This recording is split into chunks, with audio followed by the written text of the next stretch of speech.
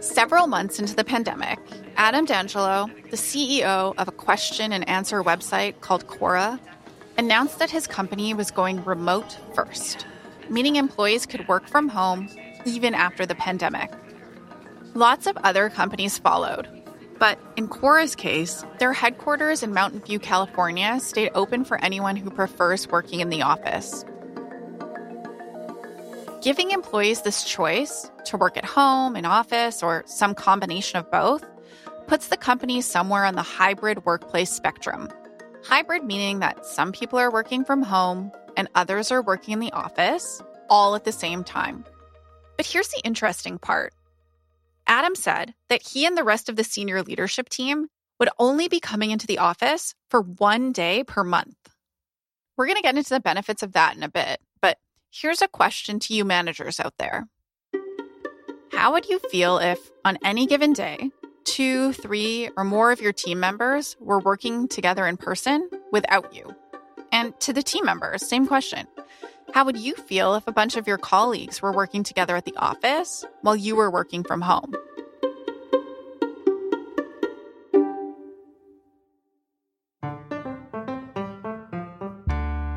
This is For the Love of Work, an original podcast about the employee experience made possible by Rogers. I'm Dr. Sonia Kang. In this episode, how to manage a hybrid team.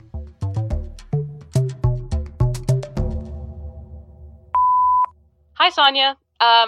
Here's one for you. I took this role during the pandemic where I'm leading a team of 5 people. So we've never actually met each other in person. And it was tough at first, but we were able to get on the same page. And it's actually been really great. But now, hybrid. We're still figuring out stuff like who goes into the office and when. And I'm worried about maintaining that comfort zone we reached when we were all remote.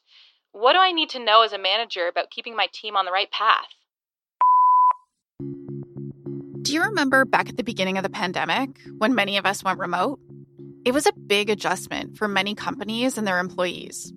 People were concerned about productivity and isolation. Not saying those issues all got resolved. Remote definitely didn't work for some employees. But overall, we didn't just get through it. Some companies found themselves equally or more effective at home. So at first, the idea of hybrid didn't seem like much of a change. We nailed remote. We know how to do in office. We'll have the best of both worlds, right?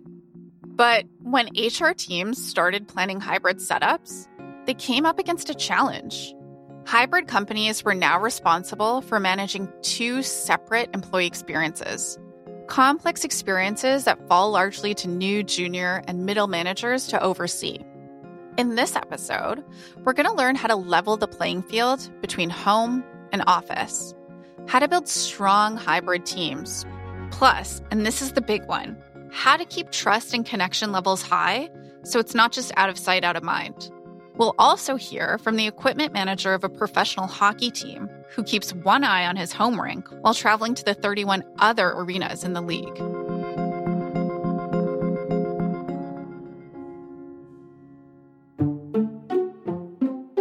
So with a hybrid team, you run the risk of having what we call proximity bias, where people who do show up to the office every day end up having more visibility and therefore more opportunities in their career and more connection points with senior leaders. Betsy Bula is an all-remote evangelist at GitLab, an open-source software company. This proximity bias that she's talking about is exactly why Quora CEO Adam D'Angelo told his senior managers to stay home, so that all employees would have equal access to them. But it's not just about senior leaders. Let's say you work in a 3-person team and you're at home. Proximity bias could mean that you get excluded from spontaneous and casual but crucial conversations, or impromptu brainstorms and opportunities for collective aha moments. Betsy says the solution to this proximity bias is to get rid of the proximity. We will recommend that companies really try to remove the office from the equation.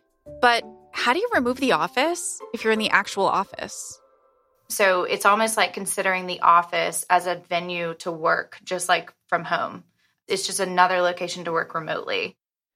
One way to do that is to rethink how your team communicates. Let's start with a meeting. 4 colleagues are at work in a conference room. You and one other person are calling into the meeting from home. You often can't hear people.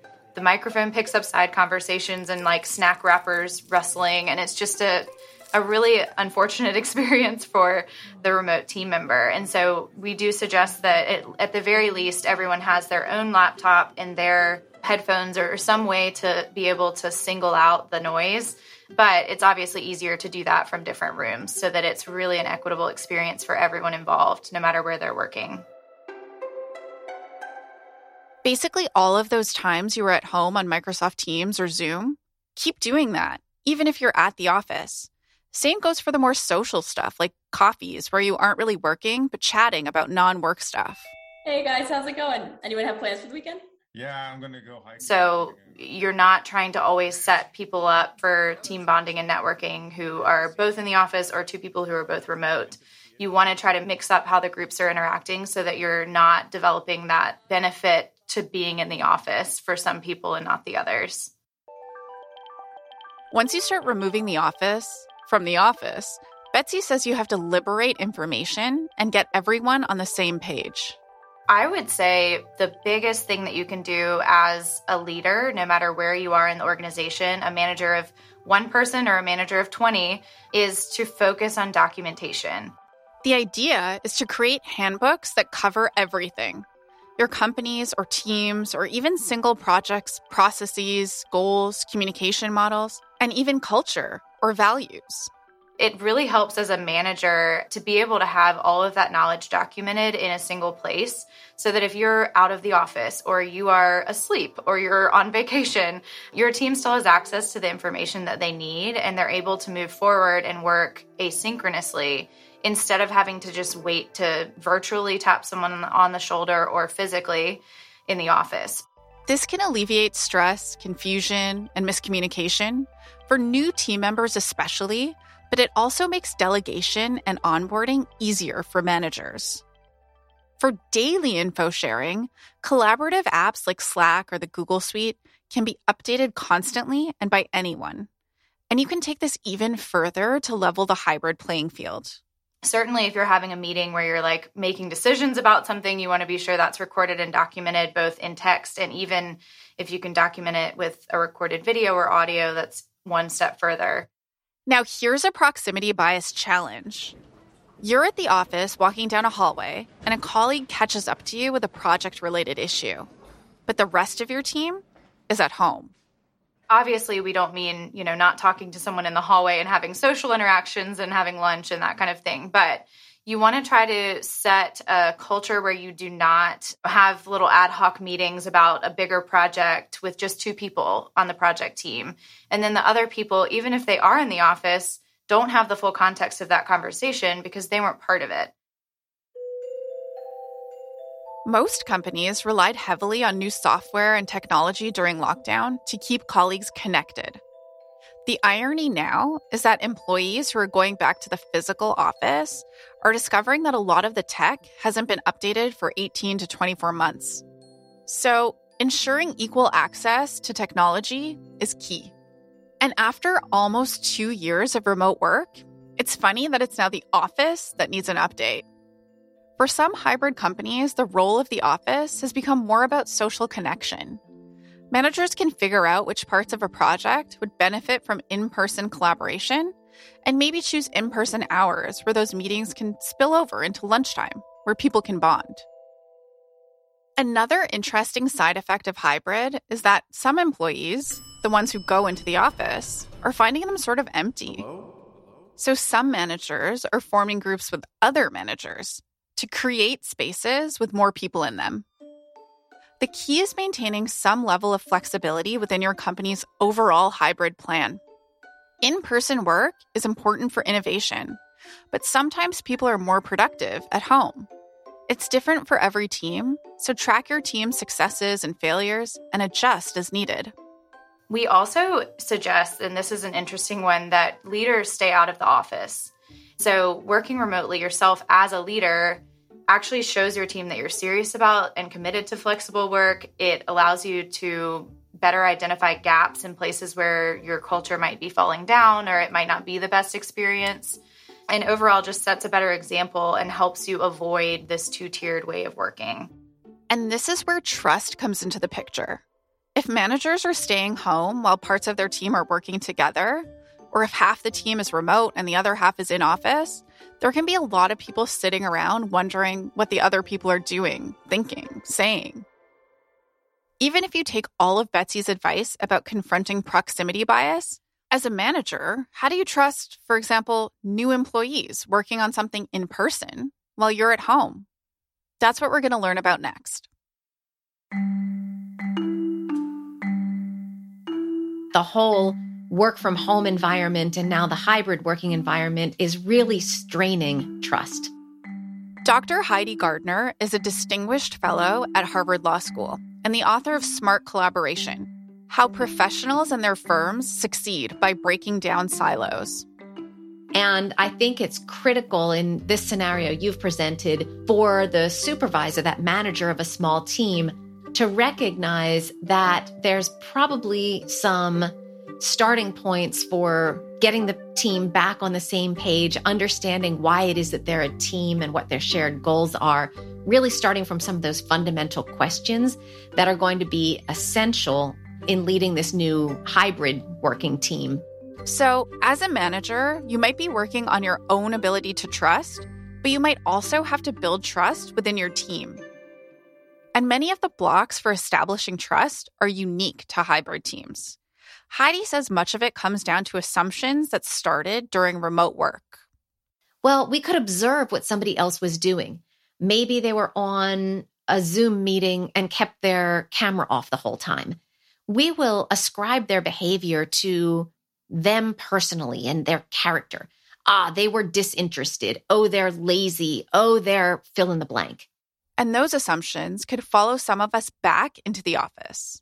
For some people, they're going to be desperate to get back to the office. And so if they have a choice, maybe they're there, the maximum number of days. Maybe it's because they don't have great work from home space. Maybe it's because they really are genuinely excited to spend time with their colleagues.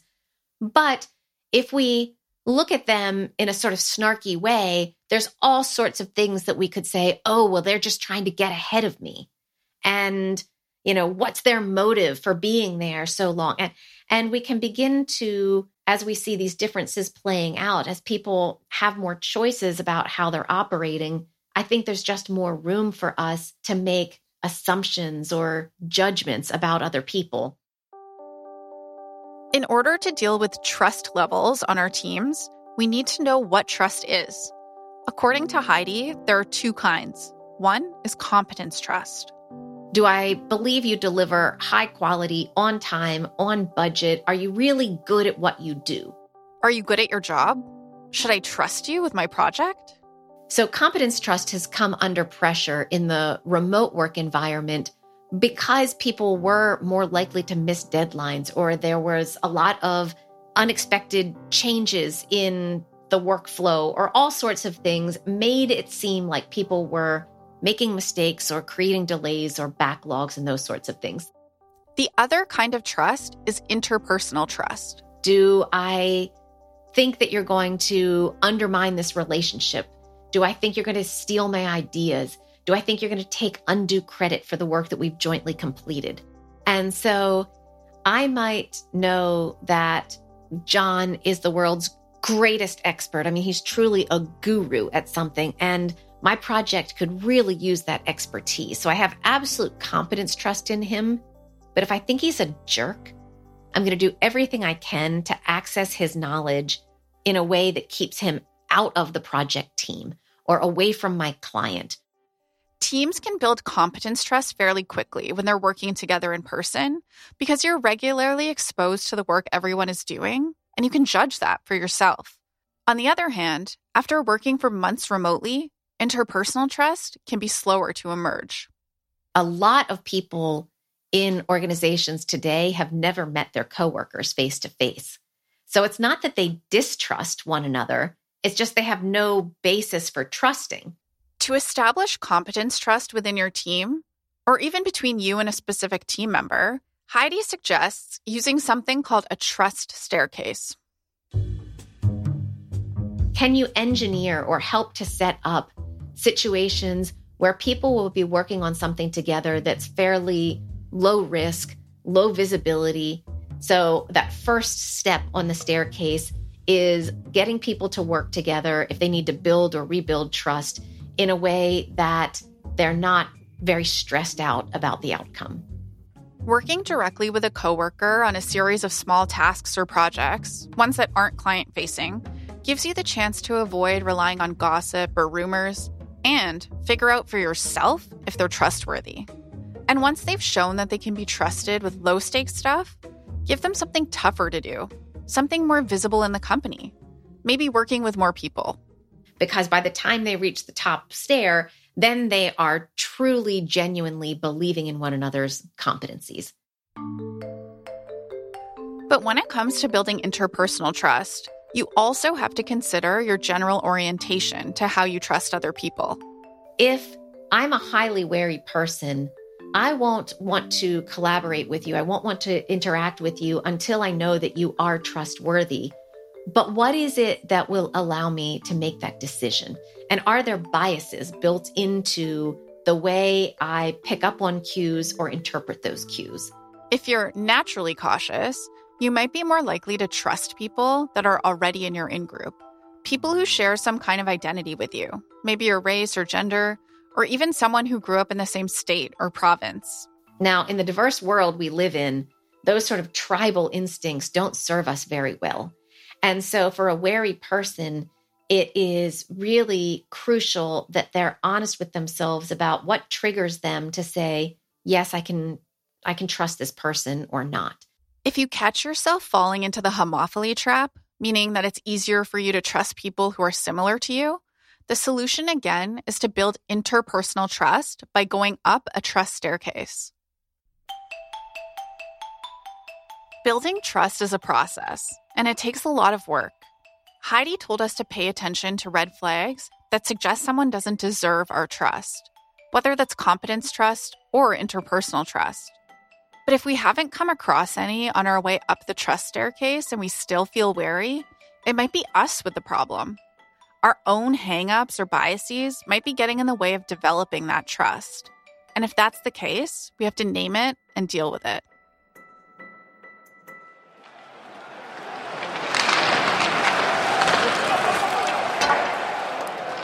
So far, we've learned about overcoming proximity bias, bringing the best of remote to the physical office, democratizing information, and rebuilding damaged trust. For many of us, hybrid work is a new reality. But for others, it's kind of what they've always done. Well, I never really thought my job would be considered hybrid work. It's just what we do.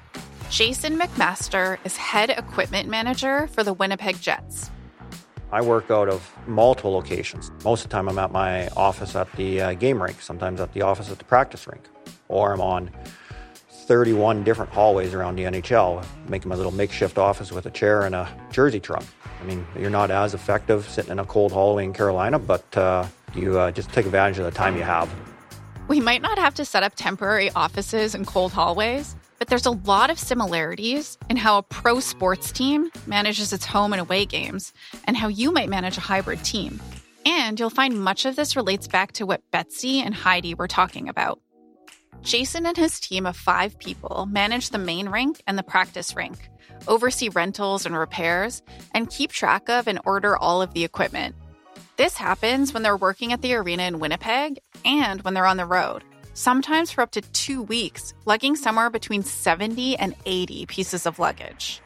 You're constantly working your email or your text on your phone with the suppliers and different staff, dealing with requests and needs. So half the time I'm looking at my phone, the other half the time I'm unpacking equipment. Jason and his crew have this down to a science. We all know, when we land, I go to the room and set the nameplates up in the stalls. Mark coordinates all the trunks to the room and places them out where they belong and opens up everything. Mike sets the coach's room up. All this while Jake's setting the change room up, and myself and Al are setting the main bags up, player bags. Jason's hybrid workplace setup happens when he and his 4 full-time staff go on the road, doing all the stuff he just told you about.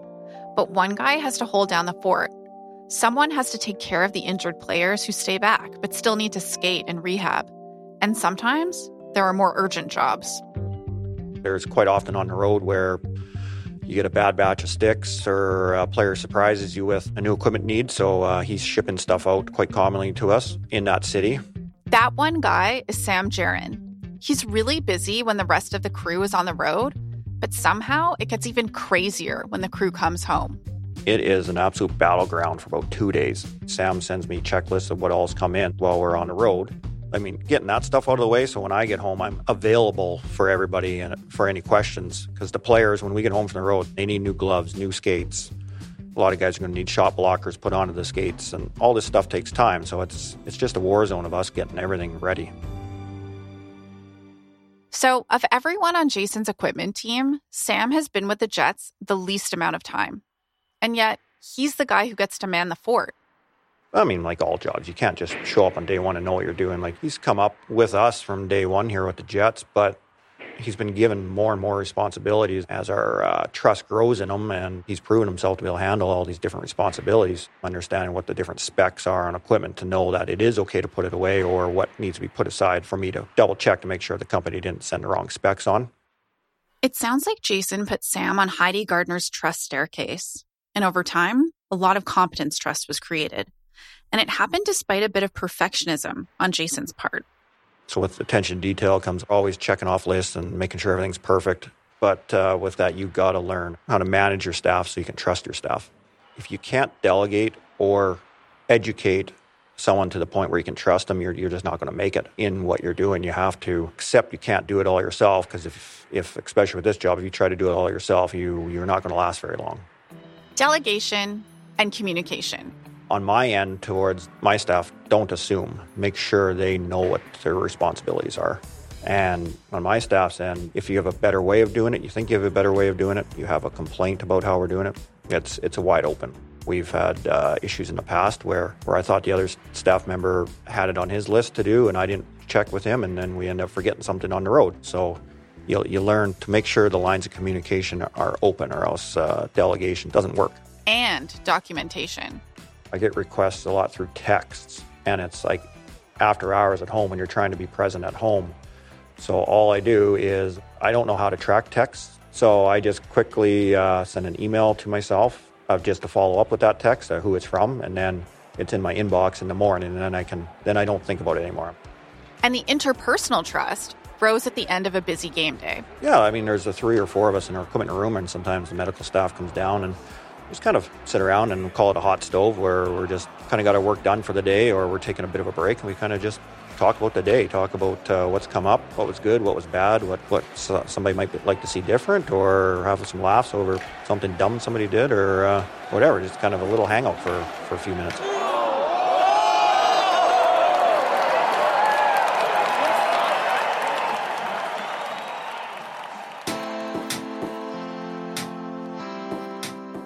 It makes sense that trust has eroded during the pandemic.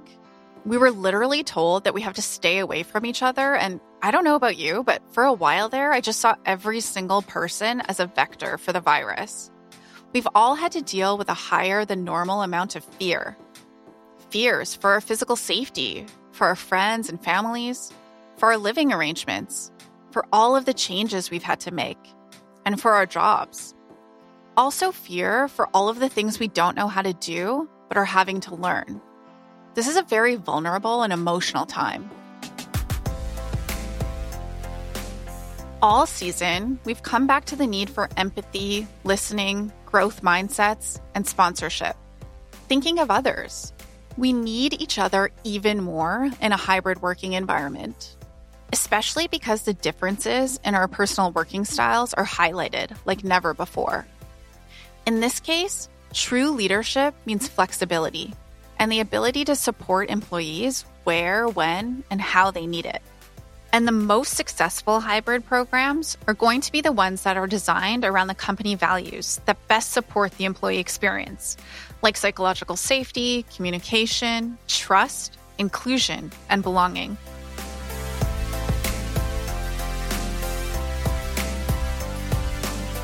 Thanks for listening. I'm Sonia Kang, and this is For the Love of Work, an original podcast made possible by Rogers. Find us at fortheloveofwork.ca. Talk soon.